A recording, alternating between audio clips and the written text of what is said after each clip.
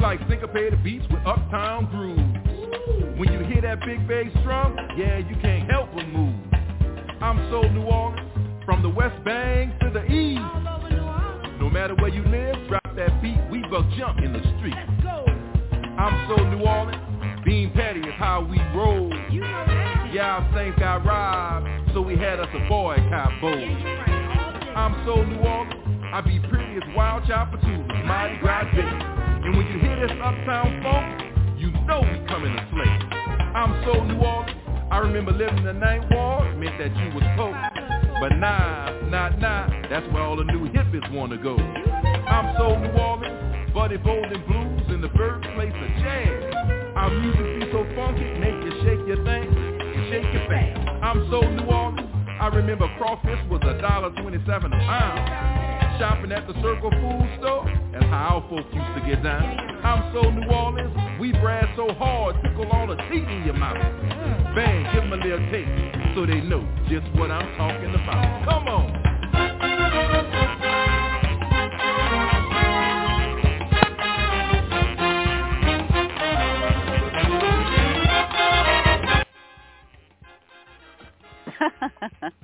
I'm so New Orleans.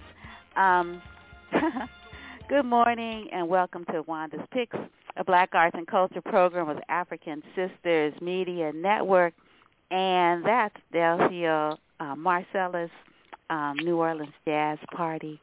And I just wanted to play something celebratory because, oh my goodness, Dimensions Dance Theater is celebrating its 50th anniversary this weekend, October 22nd and 23rd at Mills College Lesser Hall in Oakland.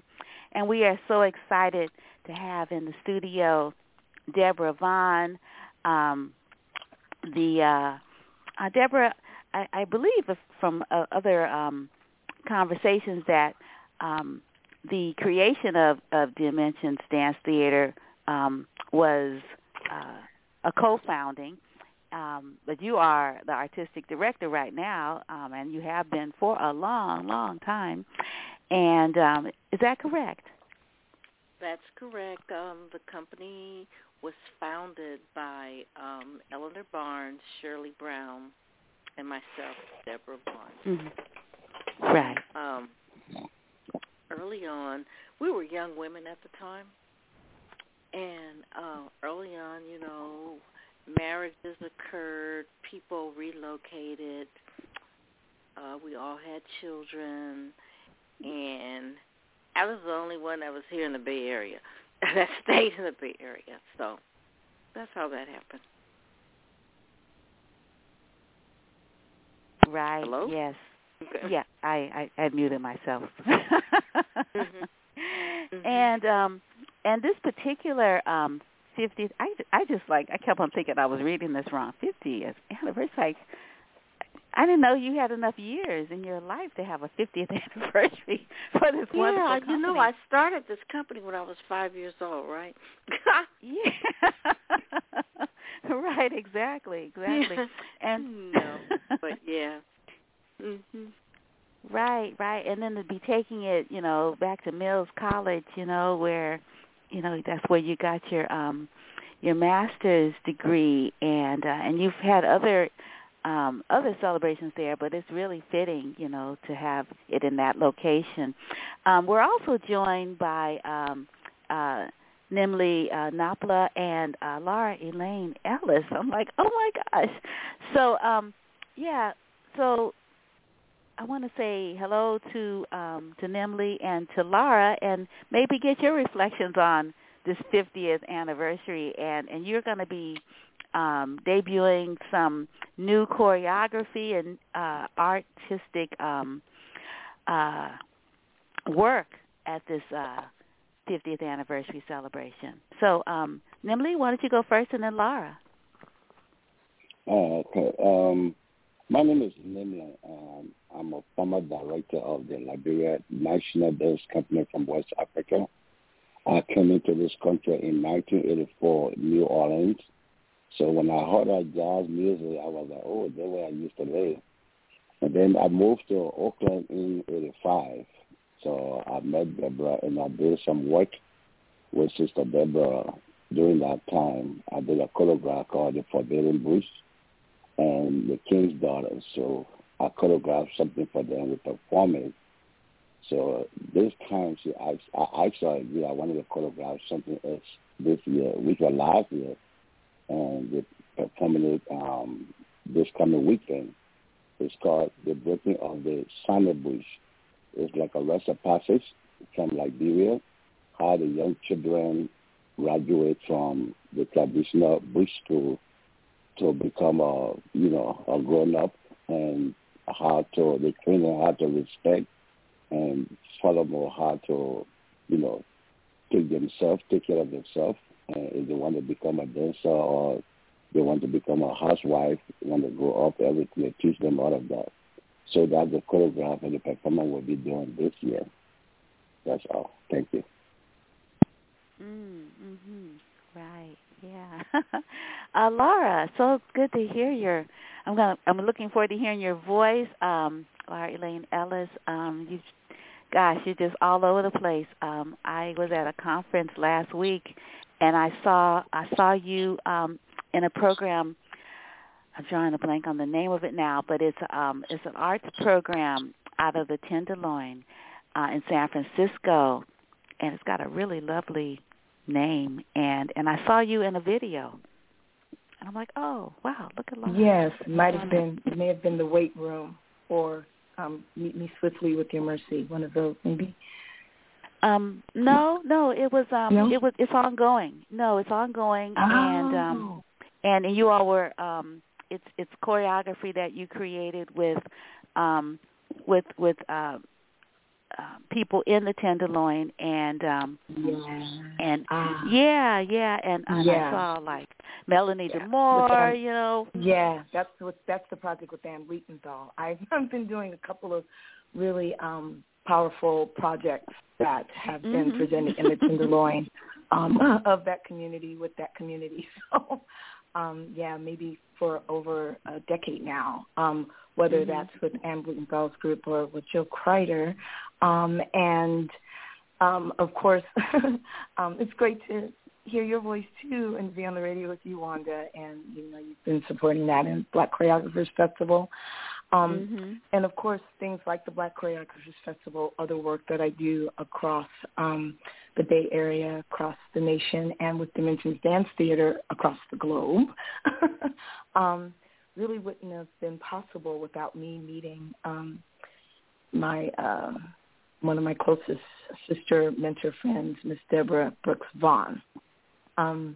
I found Dimensions Dance Theater in 1985 when I had recently graduated from Mills College. Well, Deborah and I have that connection. I decided to move to the Bay Area from my hometown in Los Angeles. I grew up in Los Angeles dancing with the Wanda Lewis African American Dance Company from like the age of 8 all the way through to, leaving Los Angeles to attend Mills. And I was looking, after being at Mills, I was looking for a home.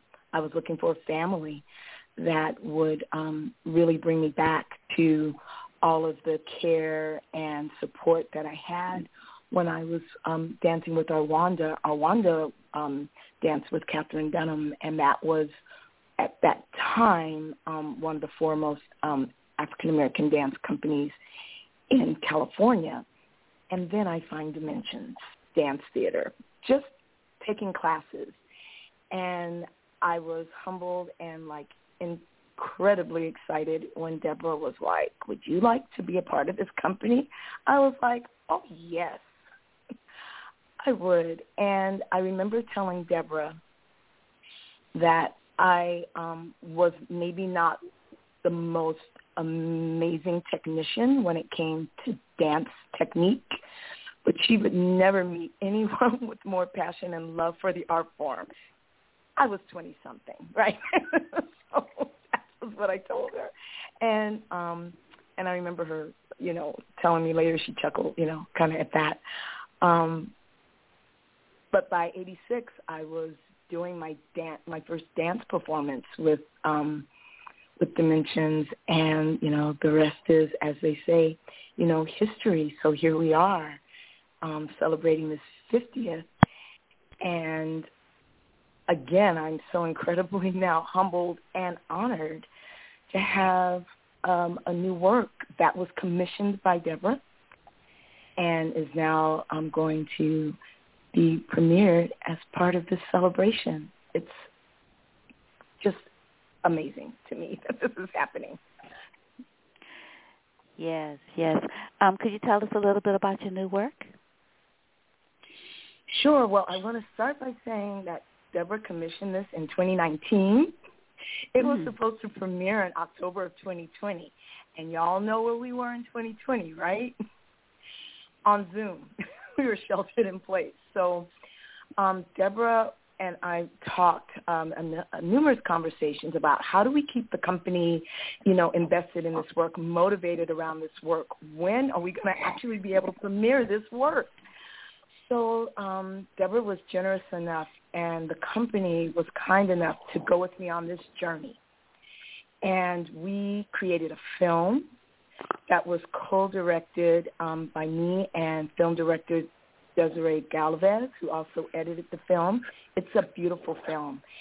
And that we finished that in 2021.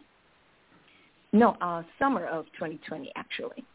And then in this spring of 2021, no, I'm so confused. Oh, no, that's right. No, I'm sorry. 2021, we finished the film.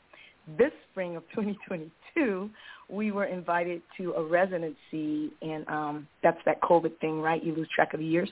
2022, we were invited to do a residency in San Francisco, and we activated the space, the Minnesota Street Project Gallery. We activated this very white space, and I mean white literally and figuratively, with our beautifully melanated movement and art and themes called Ruminations Revisited. So we titled the film Ruminations, and then we did a work in progress of Ruminations Revisited in a site, right, activation with community around us and just trying out some of this work for the first time in front of an audience. Not finished. We didn't have the full costumes. We didn't have our full lighting. No proscenium stage. It was low tech, but super powerful. And the piece is this journey. It is the company in collaboration with 10 company members in collaboration with me on the choreography, 2 poets who also took the themes of Run, Witness, Cycle, Ash, Fly, who took the ideas of the piece, which is transversing moments in time, in body memory, in fever dreams, looking at and considering the resilience, the grief, the loss, and hope in being a Black woman, a mother, child. They took these themes and wrote really impactful poetry that they're performing live. And then we have original music that came to me from my friends, the choreographer Robert Moses and the artist Christopher Scarver. So there's original score. And we put all these things together in the space and came up with this piece that is really unique and really showcases the gorgeousness, I feel, of really showcases the gorgeousness of an individual nuanced performances of our dancers. Excuse me, Laura, someone is doing, I don't know, I can hear water. Some other things. And I wanted to say, and there's the costumes, I have to say. I also collaborated with with an amazing visual artist named Tirsa Nerev. We were in the artist residency together at Minnesota Street Project, and she was so excited about that work and me about her art that she came on as the costume designer. She created original prints for some of the costumes and put all of her artistic touches on the costumes. They're really exquisite. Wow, lovely. And could you tell us again what the name of the work is? What's it called? Yes, Ruminations Revisited. Nice. Ruminations Revisited. Yeah. Well, that is so awesome. I was just thinking about how the work that Dimensions has created is, they are events. I don't know if the last live performance was the one on Project Panther, Phase 1, All Power to the People. Oh my gosh, that was so phenomenal. And I just think about October as Black Panther History Month, among other things. and then personally, down Congo line, with these wonderful 4 choreographers, Zara Oliveira from Brazil, Latanya D. Tigner, New Orleans, Jose Cheo Rojas, Cuba, and is it Hervé? Kayos Makaya, from Brazzaville, Congo, and just sort of traveling the diaspora, and that particular year was at Yerba Buena Center for the Arts. And my father had just died because my father's birthday is October 22nd, and I'm from New Orleans, and so and the procession, people in white, it just felt so fitting, to be sitting there. It just sort of really, really helped me, and I just think it's pretty cool that this 50th anniversary is on the anniversary of my father's birth. Still, wow. And that's beautiful. And I think that might have been year 45. Was that, Deborah? Was that 45th? I think that was the 45th, and I think that was the 40th. But 40th, an inspiration for that work was I had visited the Congo, and I saw the legacy of movement and just how people held their traditions. And I was on the beach, and it just came to me. And often that's how creativity happens. You'll have a spark or a moment. Something will speak to you. And with all of the artists that we have been in touch with in terms of classes, workshops, this, that, and other, I just said, wow, wouldn't it be wonderful if we could bring all these artists together and create a work? And so that was the conception of Down the Congo Line. And so that's when I invited, Isaura, Latanya, Cheo, and Makaya to create this work. And we didn't know how that was going to happen, but it happened, and it was very well received. But then the other thing that I would like to mention is that more recently after that, I think we did the Town on Notice, and that was to address the gentrification that was going on in Oakland. And I don't know, I still get so upset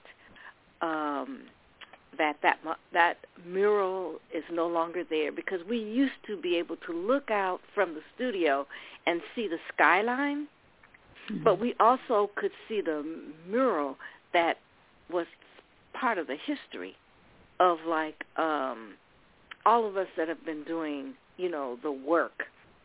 And I think even after that, I think our most recent collaboration before COVID and Deborah, we have ourselves. Hello? I was just saying, we Deborah, have ourselves. The reason we can't see that skyline in the mural anymore is because they put up a 10-story, really ugly box building. Well, that's my point. The whole gentrification, and so much has been taken away, and it's like that skyline is gone. And then if you move to the left, the intersection of 14th and Alice, there's now a building there that's an entire square block. So it's a challenge being an arts organization. And when I say that, I'm speaking in behalf of not just Dimensions, but all of the artists that are there for the Congo, the Amanakura. I mean, it's hard for us to park because, like, the buildings have taken up all the spacing. And so it's just, so anyway, I was speaking to the collaboration that we did the most recent, We Have Ourselves, and that was with LaTanya D. Tigner and Eric Lee. So it's been a journey, I can say that, in terms of, like, keeping or working with artists that are interested in upholding and preserving what has happened, with our culture. And the challenge has been, not only the pandemic, but pre-pandemic justification. So I'm truly thankful and with much gratitude, respect for all of the choreographers, the collaborators, the dancers, the staff, families, students, that we've been able to, hold this together for 50 years. Yes. I want to sort of circle back around, your origin story, Deborah, as a dancer, and bring the children into the conversation because, Dimensions Dance Theater is. I remember my friend Vera Nobles, Dr. Vera Nobles, when I was a student at UC Berkeley. She and I were in an Arabic class together, and she kind of became my big sister. And her children were taking classes with you at City Dance at that time, and I didn't know about Dimensions Dance Theater, and I went to a recital, and it was so lovely. And after that, I became, I tried to, be able to, like, attend whenever I could. This was back when I was a teenager. I never even thought about joining you all, like taking a class, but definitely wanted to see it. And I just wanted you to talk a little bit. I want to lift the name of Miss Ruth Beckford, and having, having the arts in the community, particularly in the Parks and Recreation Center. I also wanted to talk to you. I wanted you to sort of remember tell us about, how you started dancing as a child growing up in Oakland. And then, Nimbley, I want you to come into the conversation because I remember, I think when I first met you, it was at Ilioma Day, at a event that you did at Wose for the community. But it was a community dance thing. It was heck of fun. Yeah. So anyway, so Deborah, why don't you start, and then Emily, you can join, and of course, Laura, you're everywhere. Okay. Basically, I grew up in Oakland, and my family, my mother's family, is also from New Orleans. Baton Rouge and other parts of, like, Louisiana. My father was from Oklahoma. So my parents moved here during, the war, World War II. And you know how people did it in those days. One family got here, and then you made a way or provided a way for the next family to come. And then as people were able to get on their own, you know, people spread out and, you know, made their way. So my family was one of those families. And my mother wanted to expose me to just different ways of being, and not some of the ways of being was like learning how to take care of yourself in terms of, you know, health, hygiene, being able to provide provisions for yourself in terms of food, knowing how to cook this, that, and the other. Even growing food. But one of the things that she also wanted to expose me to was the arts. And so I remember at a very young age, maybe 4 years old, maybe a little older, maybe 5, something like that, because we were still living on Wood Street. And we went to various places to see people, what the music world was like, you know, what people were doing in theater, what people were doing in dance. And then I discovered that my family could not really afford for me to take private dance lessons, because at that time, even though in today's world it wouldn't be that expensive, but it was too expensive for my family at that time. And so a lot of the growing and being in terms of the culture really came through the church. And so I was exposed to theater at a very young age, but that theater came through. Do you remember the expression, "You were on program"? So basically what that meant, you were in little groups that had singing, not necessarily dancing, but, you know, verses that, you know, you were on program and you had to speak up and present yourself, you know, deliver. So those were the early years, I would say probably grade school. And then in middle school, which was then junior high, I met a couple of friends because they would have performances. I went to, at that time it was Woodrow Wilson.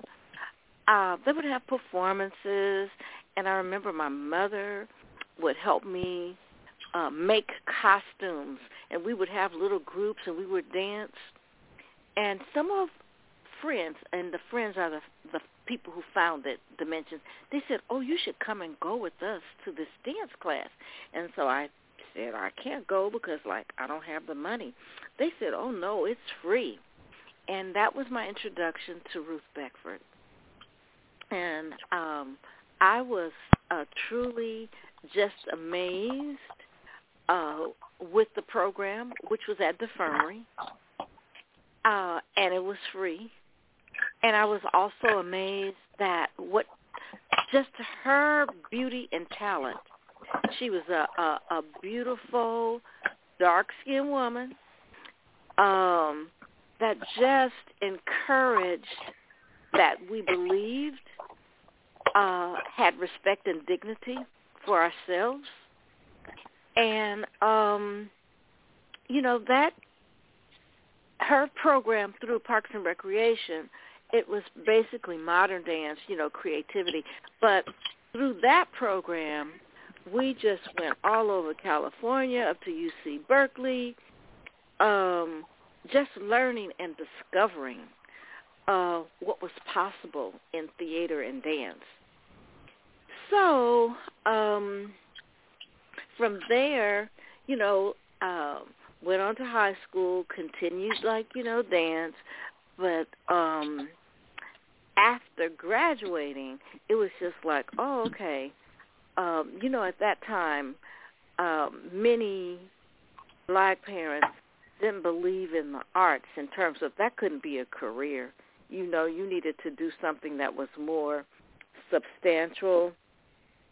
Anyway, I started at San Francisco State, and at San Francisco State, I met Dolores Caillou, which was also very instrumental in terms of dance programming, and that's how I got a chance to meet and dance with Alvin Ailey. Not on the stage, but Ailey came out, Tally Beatty came out, Thelma, I can't remember, Hill came out. So many choreographers came out to work with dancers in the dance program. I went on, after I graduated from State, it was really kind of a magical experience. Because of Miss Beckford, I was introduced to Katherine Dunham, and there was a play called Dream on Monkey Mountain. And Miss Beckford talked to Miss Dunham, and Miss Dunham recommended me for a play. I don't know if you're familiar with Derek Walcott. Anyway. Yes. Okay. Oh my goodness. So I was in that production. At the Dorothy Hill Pavilion in Los Angeles. So I worked with them for about 6 months. But I kind of knew and decided then, because during my, young days as a dancer, we would go back and forth to New York. I was starting to travel to Africa, but I kind of knew that, okay, this is a theater world, and I like it. And what I appreciate most about it, it really kind of directed me in terms of okay, this is how a company can be run. In terms of the technicalities, you have to be here at this time. You need this amount of rehearsal period. Then you need to plan out your production. So it was a real lesson. But I kind of knew that I wanted to come back to the Bay Area, even after Eleanor and I spent time traveling to, New York and Africa. We kind of knew that, maybe we can do something that just kind of expresses, what the diaspora is. Because, when you talk about the continent, it's so vast. It's just not one thing, because Africa has touched so many places in the world. So anyway, to make a long story short, that was kind of my introduction to Miss Beckford, and also how we decided to form the company. And because of my experience as being a very young person, I must have been maybe 12 or 13, it made me see and understand how powerful the arts could be for youth, and that was part of my inspiration for forming Rites of Passage program. And then I also saw the struggles of my own daughter, Yasmin Afua Vaughn, growing up, being a young black woman. This was a time of all the videos, how that could, contribute to not just her uplifting her self-esteem, this, that, and other, but to help other young women. So, and not just young women, youth in general. So that's Rites of Passage started really formally in 1993. And so we began just working free with, kids, because we had a space at the Malanga. And we were doing it prior to 1993, but we were from pillar to post.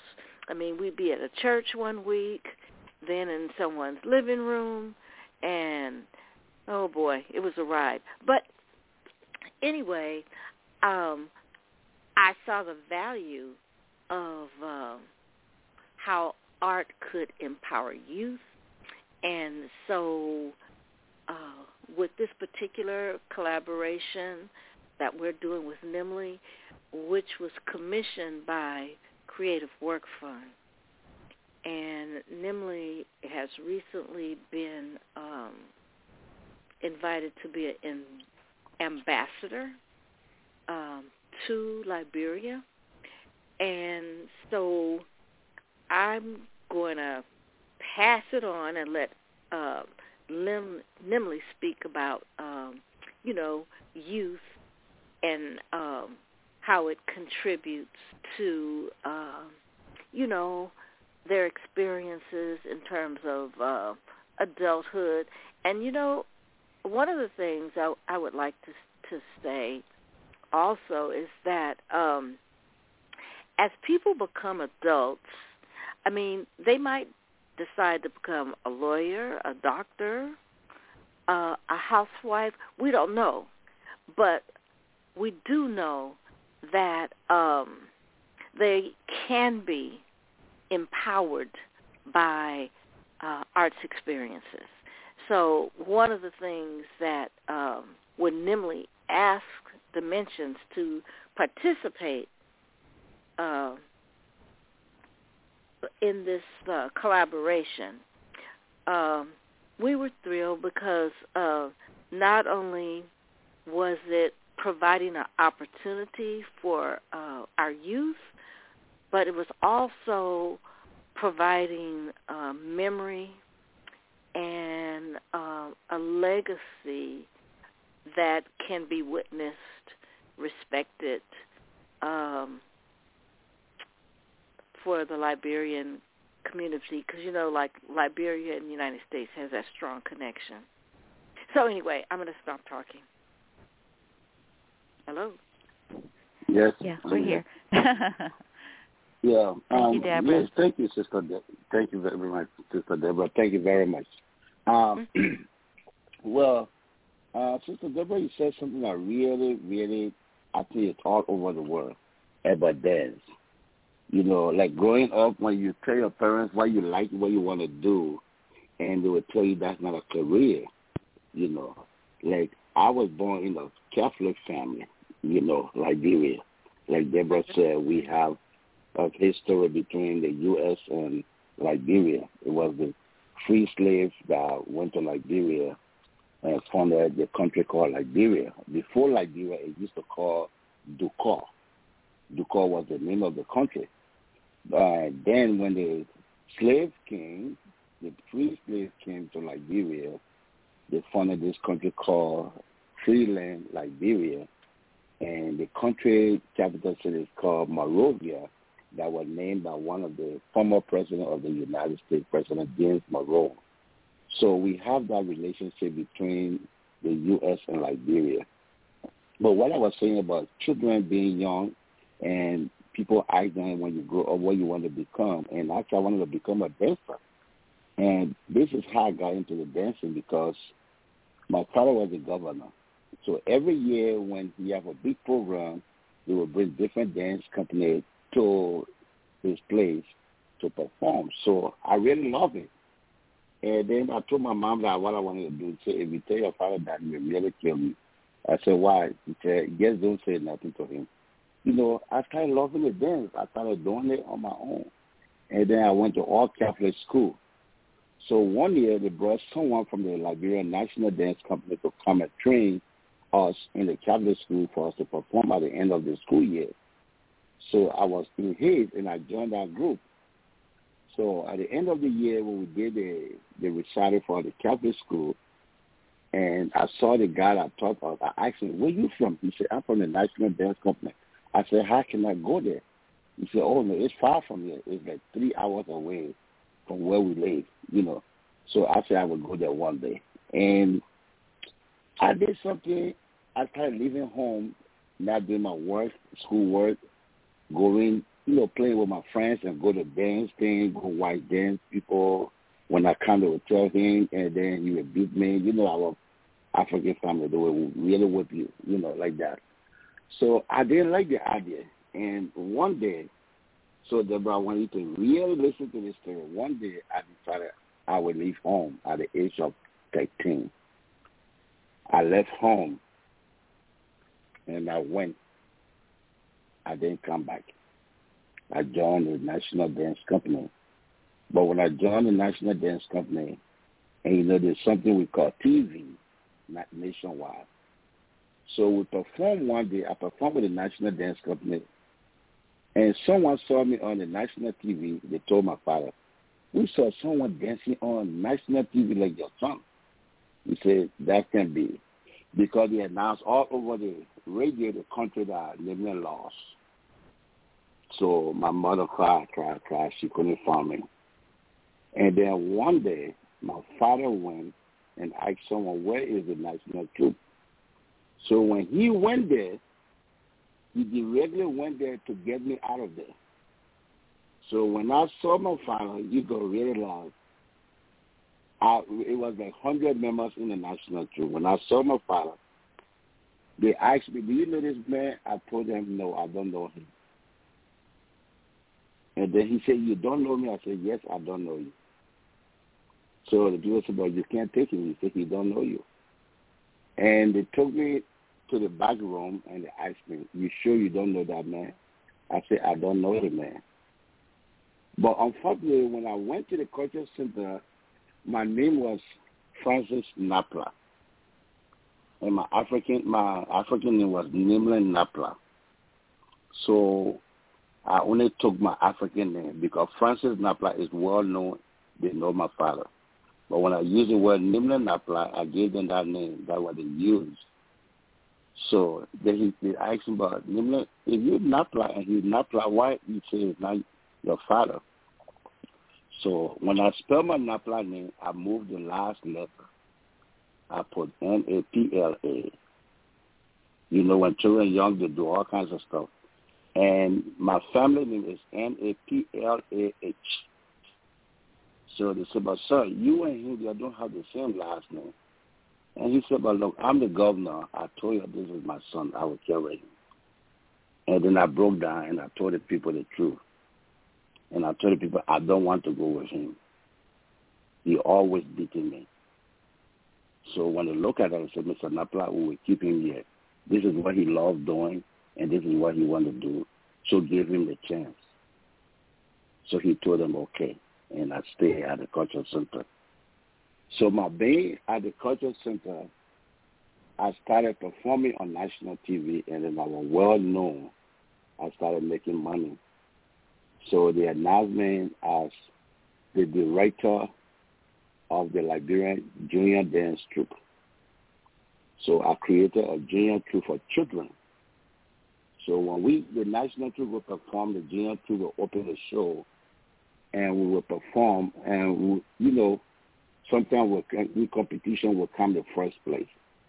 And then 1977, they said a festival was happening in Nigeria. So they said they wanted the national troupe to go, and then they asked me and some of the members of the junior troupe for us to go so we can be able to perform for the country of Liberia. So we went. That's how I met Deborah. See, that's a long story. I met Deborah at that time. They carried the national dance troupe at Festa, and we were there. But she didn't know me. I didn't know her. We really saw their company, and, So when I came in this country, and when I met her again, I explained to her, they said, "Yeah, that was our dance company, So what a history, And I love dancing. And since I've been here, I've been the breadwinner for my family because we had a civil war in Liberia and my father died. So my whole family, we were about 12 in the family. They were depending on me. So I was able to uplift the family out of Liberia, somebody in Singapore, Ghana, and the U.S. here today. I said this because sometimes it's not good to overlook a person because you don't know what that person will do tomorrow, like my father did to me, So I become the breadwinner of my family up to today, And then the country, after the Civil War, they lost a lot of things in the culture. So this was my first time going to Liberia. I wanted to go see my family, my father's grave, my mother's grave. And someone told the Minister of Information about me. So they wrote me a letter for me to become the ambassador for culture of Liberia. and I accepted that letter, because everything they had there, they lost. So they wanted me to come and recreate the National Dance Company again. That's why I'm going to Liberia. And the piece for Dimension called The Breaking of the Bush, like I said, I love working with children. When I got this grant, I talked to Deborah about it, and I wanted to do something with children. And the only person I saw that had youth was Deborah Dimension Group. And I asked her, she said, "Nina, we will do anything for you. What do you want us to do?" And I told her about the piece. So that's how we were able to collaborate to do this piece. And I have worked with a lot of children from New York, Ohio, Minnesota, up to Los Angeles and San Diego, and then Oakland, California. So I just want to say thank you very much, Deborah, for giving me that time to work with you. Well, thank you. Nimley, do you want to mention how, because of the wars, I think there's only, 6 cultural barriers that are left that know the traditions, and you are one of those persons? Right. Well, because of the war, there was nobody left. Nearly everybody died in the war. So the person that really know the history of the Liberian culture more was me and some other people, but in different countries, and they don't want to go back because of that stigma in their mind that they want to go back, there would be another war. Mm-hmm. And I used to think the same way, that I would never go back to Liberia. All these years, and people said Liberia was okay, things have been better.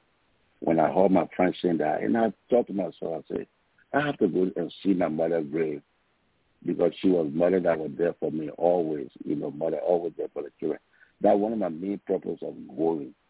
And then when they asked me this thing, I said, oh, yeah, I can go and get a national troop together, too, because there's nobody there. Because on YouTube now, you put a Liberian National Dance Company, you will not find nothing good. People just create their own thing. So I just want to go and really establish and carry the history that I have, because I want to give it to the country and the children and the people before tomorrow the Almighty God call me, because I don't want to take that with me. Then Liberia will really lost. So I just want to go and give the gift back to the youth and the new generation. Yes. Wow, that is so wonderful. What a great story. Thank you. I never knew all that about your background. Nimley. Wow, thank you so much. My goodness, you were really, the Spirit was calling you, right? Yes. Thank you very much. Yeah, to give up your family for dance, for art. Wow. Right. Yeah, yes. now you're a culture bearer, literally, and Deborah to be a convener for such greatness, and it's so important. Dimensions really does, what you were talking about earlier about being a space for the African diaspora culture. I mean, you really have done that in this 50 years that you all have been in organization.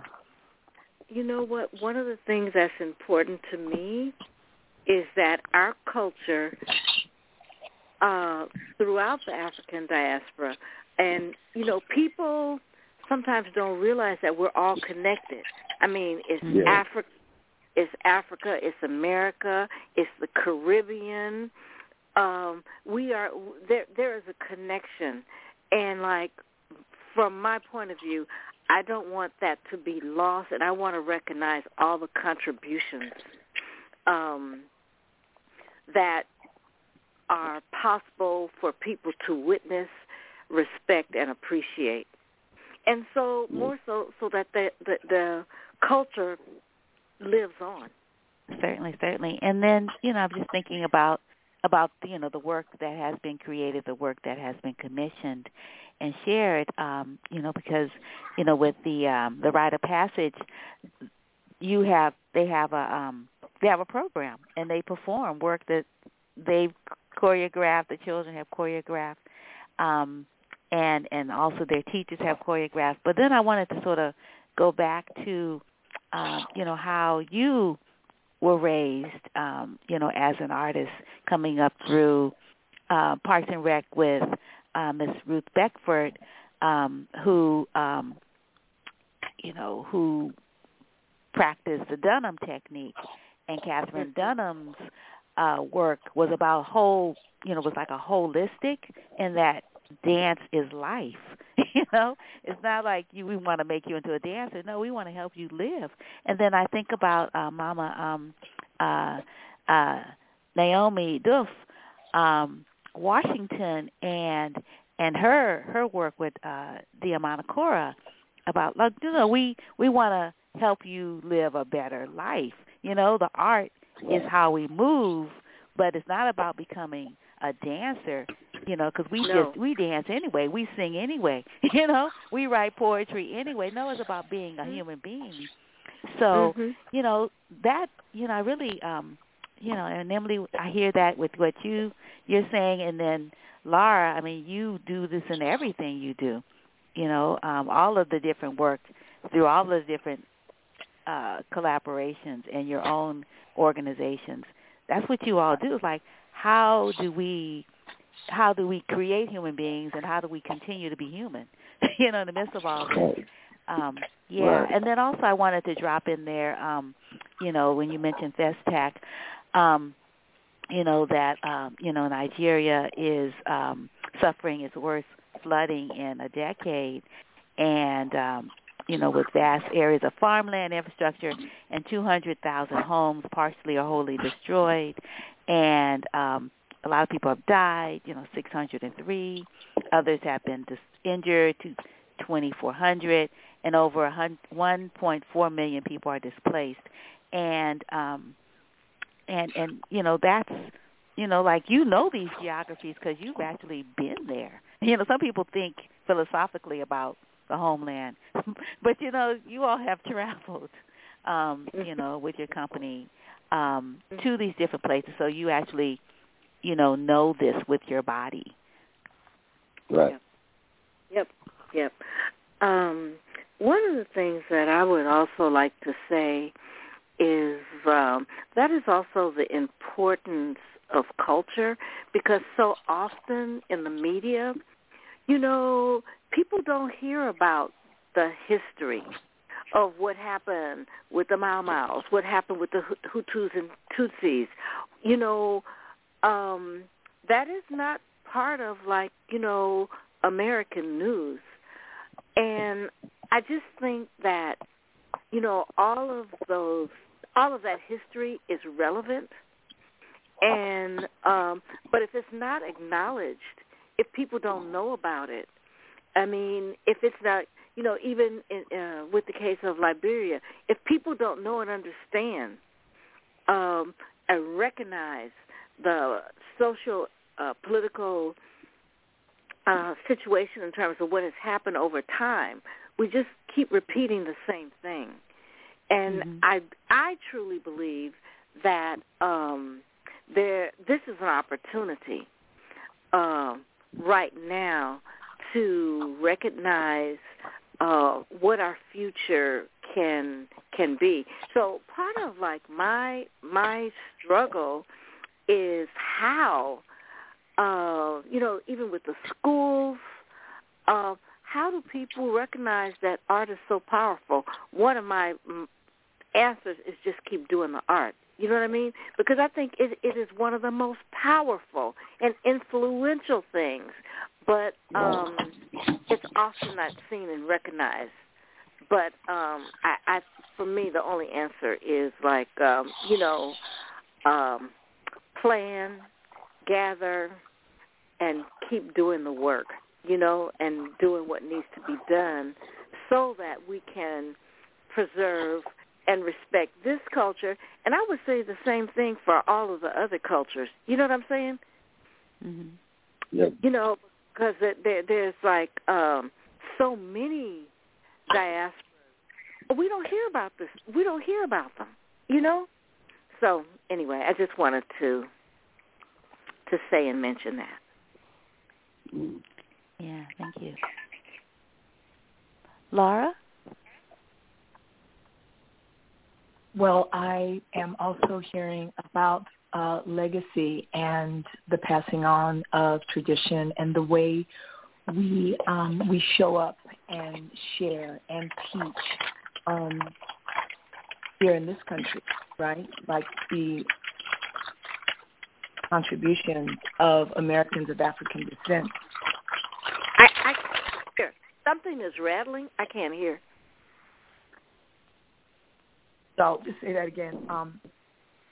What comes up for me is legacy and the passing on of traditions and who we are and how we are as American citizens here of African descent, and what we do share with our children and what we do expose our young people to, and the qualities and the quality of life and the things that really build and nurture our humanity, like the arts. Deborah's story about being exposed to all of the different ways of being and developing as a young person, and that being nurtured by her family.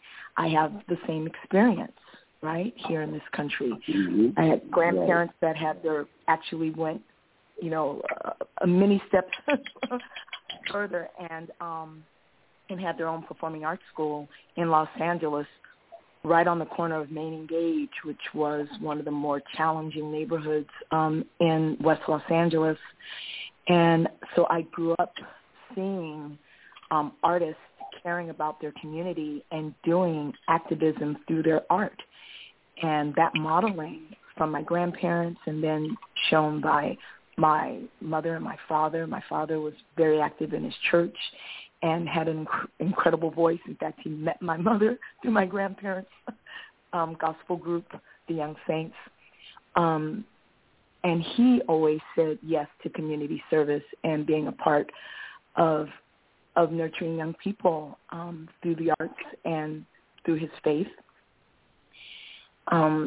It's meant a lot. It's the reason I'm an artist now and why I searched out and connected to such a powerful individual like Deborah Vaughn.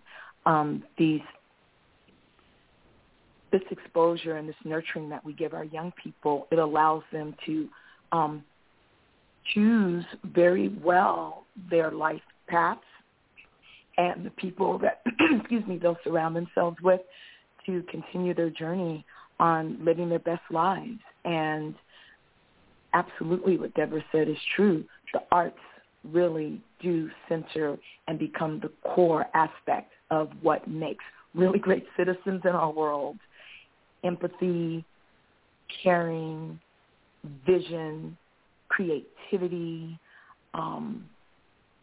looking at their world critically and finding solutions to the issues that plague society, really using our art and our voices in all the many ways that we are able to express to help combat all of these ridiculous isms, the social construct of racism and oppression. These are powerful tools. The arts give young people that grow into really dedicated, caring, and impactful adult citizens. Art gives them the tools by which to make this world a better place, or as James Baldwin says, a more human dwelling place. That is the role of the artist. Yes, certainly. I was wondering, if you have a few more minutes, I wanted to give you an opportunity, all of you, to maybe share, 50 years is a big amount of time. And I'm really happy that there is a film, and I hope it's available because I didn't know there was a film, and I hope there's a book, with lots of beautiful pictures, like a big book you can sit on your coffee table and just look through and say, oh yeah, I was there. I'm actually working in the process of envisioning a book for Ruminations Revisited, actually, with the poetry. Valerie Saunders, one of the dancers, actually said this as we were making the film, because there were so many beautiful photo images that came out of the what do you call it, background, like the process, the scenes of making the film. There was also photographs being taken as we were making the film, so there are these beautiful still images. And Valerie was like, we need to make a book with this poetry and all of these beautiful images. And so that is actually in my creative, my creative dream book. Excellent, excellent, yeah. And since you mentioned Valerie, I wanted to say an ashe for her father's passing, Pharaoh Saunders. Right. Yeah. I also wanted to add that, we do our archival video, but we are also, we have two things that are, we want, people to be able to share with their classes, whether they be high school or college, whatever. But we also are doing a 50th anniversary film. I mean, and it's just in production as we go along. So that's we wanted to do that because no one knows the future, and so that could be something that is held and looked at for the future. Yes, that's nice. Yeah, that's excellent. Yeah, I want to interrupt. Make a commercial right now really quickly for our audience who might have come in after we mentioned that Dimensions Dance Theater is celebrating its 50th anniversary with performances October 22nd and 23rd at Mills College Lesser Hall in Oakland. And Mills College is located at 5000 MacArthur Boulevard.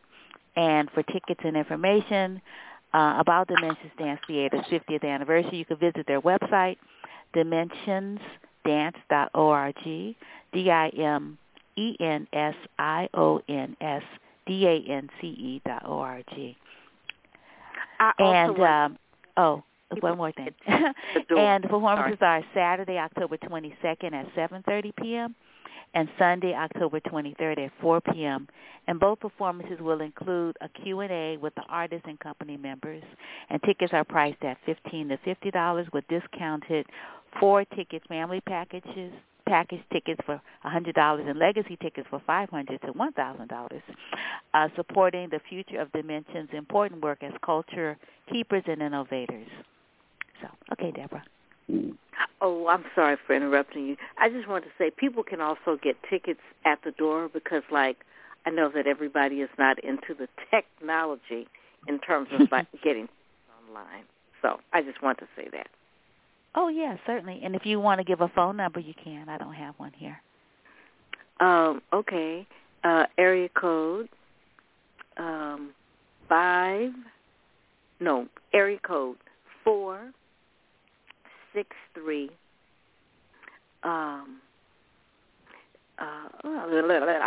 Oh God, let's see. Okay, let me give another number. Okay, area code 510 377 5164. Okay. All right, and so people can get information and tickets at that number. Yes. Okay, super. Excellent. So, I was wondering in closing if you wanted to maybe, it'd be nice to sort of hear some of the names of these wonderful programs that Dimensions has produced over these 50 years. Names of collaborators, like I'm thinking Hugh Masekela, Edwin Hawkins. Some people are no longer with us, and some people weren't with us, like Cap Calloway. And then I think about, Khalil Shahid, Oaktown Jazz Workshop. And is there live music at this performance at the 50th anniversary? And if so, who? Yes. Well, Laura mentioned the artists that have created music for her piece, but Nimley has a battery of drummers that will accompany his work. And Nimley, you want to tell them the drummers' names? Yes, we have Mohamed Kouyaté, who is the drummer that will be playing the dome, and we have Eric Blibigo, he's from Ivory Coast, that's my neighbor, because we have a border between Liberia and Ivory Coast, and we have nearly the same ethnic group. So Eric knows most of the Liberian rhythm and other things, so I asked him to be part of what we're doing. And we have my son Sekou, he will be performing also at the show. Nice. And then you have the voices of, like, the dancers that'll be singing. Yes. Yeah, everything will be live. The dancers will be singing all the traditional songs from Liberia. And one of our lead singers that will be singing tonight is our sister right there, Laura. She learned most of the wording, and she's a Liberian woman now. I call it Liberian girl. So he's still coaching me. It's not easy. Oh, wow, that's cool. I'm going to make you proud. I'm going to make you proud, Nimley. I'm going to make you proud. Thank you. Thank you. Oh, that's great. Hey, Sister Deborah, one thing I forgot. I know we're on radio, but Sister Deborah, do you know all this time, I only know you have a son. I do not know about a daughter. I heard the story today that you have a daughter. I didn't know. If she's coming to the show, I really want to meet her. You know what, Nimley? My daughter passed. My daughter passed in 2011. I was in Minnesota by that time, so I didn't get that, and I didn't even know you had a daughter. Right, she passed. Yes, I'm sorry that. 2011. She has some mental health issues. Okay, all right, but I know her spirit stay here with us. And she's a beautiful artist, so yes, her spirit is here. Right. Gorgeous dancer, gorgeous. Thank you. Just an amazing, amazing individual. Right. Beautiful. Thank you. Thank you. Thank you Laura, very much. One of those pictures, because we also have a section in the program that's a memoriam, but one of those pictures, Laura, you were working with her, and she was 13?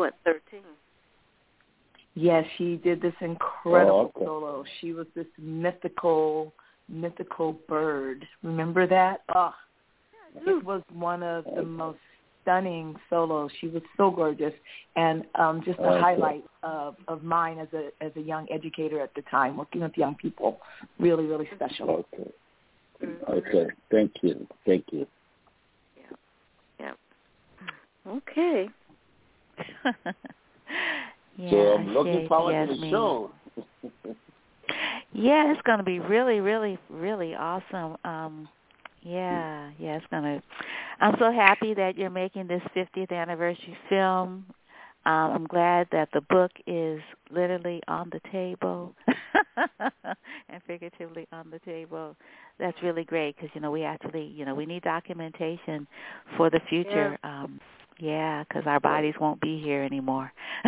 You know what? And that's the last thing I'd like to say. For all the young artists coming up, document. And I don't know, maybe, Deborah, we can chat about, I have a monitor, maybe we can have the film set up in the lobby going of the Ruminations. It'd be cool. Something to think about. Something to think about. Something to think about. Right, yeah. Wow. Well, congratulations. If we want to actually think about anything else except for the work at hand during our tech week, that is. I know. Rehearsals and exactly getting through the tech, But I hope people will come out and show their love and just like the work that we've put in over 50 years in service of the community. I mean, we love our community, and all of what we do is to, like, honor, respect, serve. So it's just wonderful if people can come out to see the work, you know, over the years. And all of the new artists to come, because I won't be here forever, right? So I am in a place where I am welcoming the vision and creativity of the artists to come. Yeah. Okay. And if you have listeners that have not had the chance to experience Dimensions Dance Theater, as Wanda said, it is an event. It is something to see, because even in the rehearsals already, the theater is electrifying. There's so much energy, vibrancy, color, light, and I mean light as in inspiration and, you know, just power in the, you know, through the performances. And our young people, they are going to burn up that stage. People are going to lose their minds over seeing the young people in Nimle's piece, because they are fire. They're so incredible. And I'm talking about the youth companies, and seeing the youth company with the adult company. When we talk about legacy, seeing that through line in the work is also really something to witness.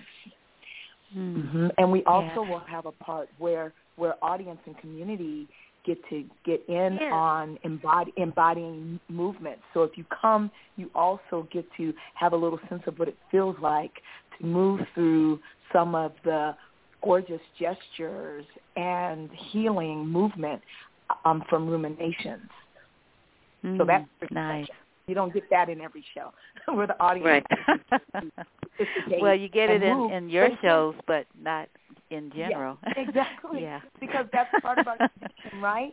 Like the African aesthetic is that you don't have a fourth wall, that we include all of our community in the experience. So we are definitely doing that in this show, and that's really something to be a part of, for sure.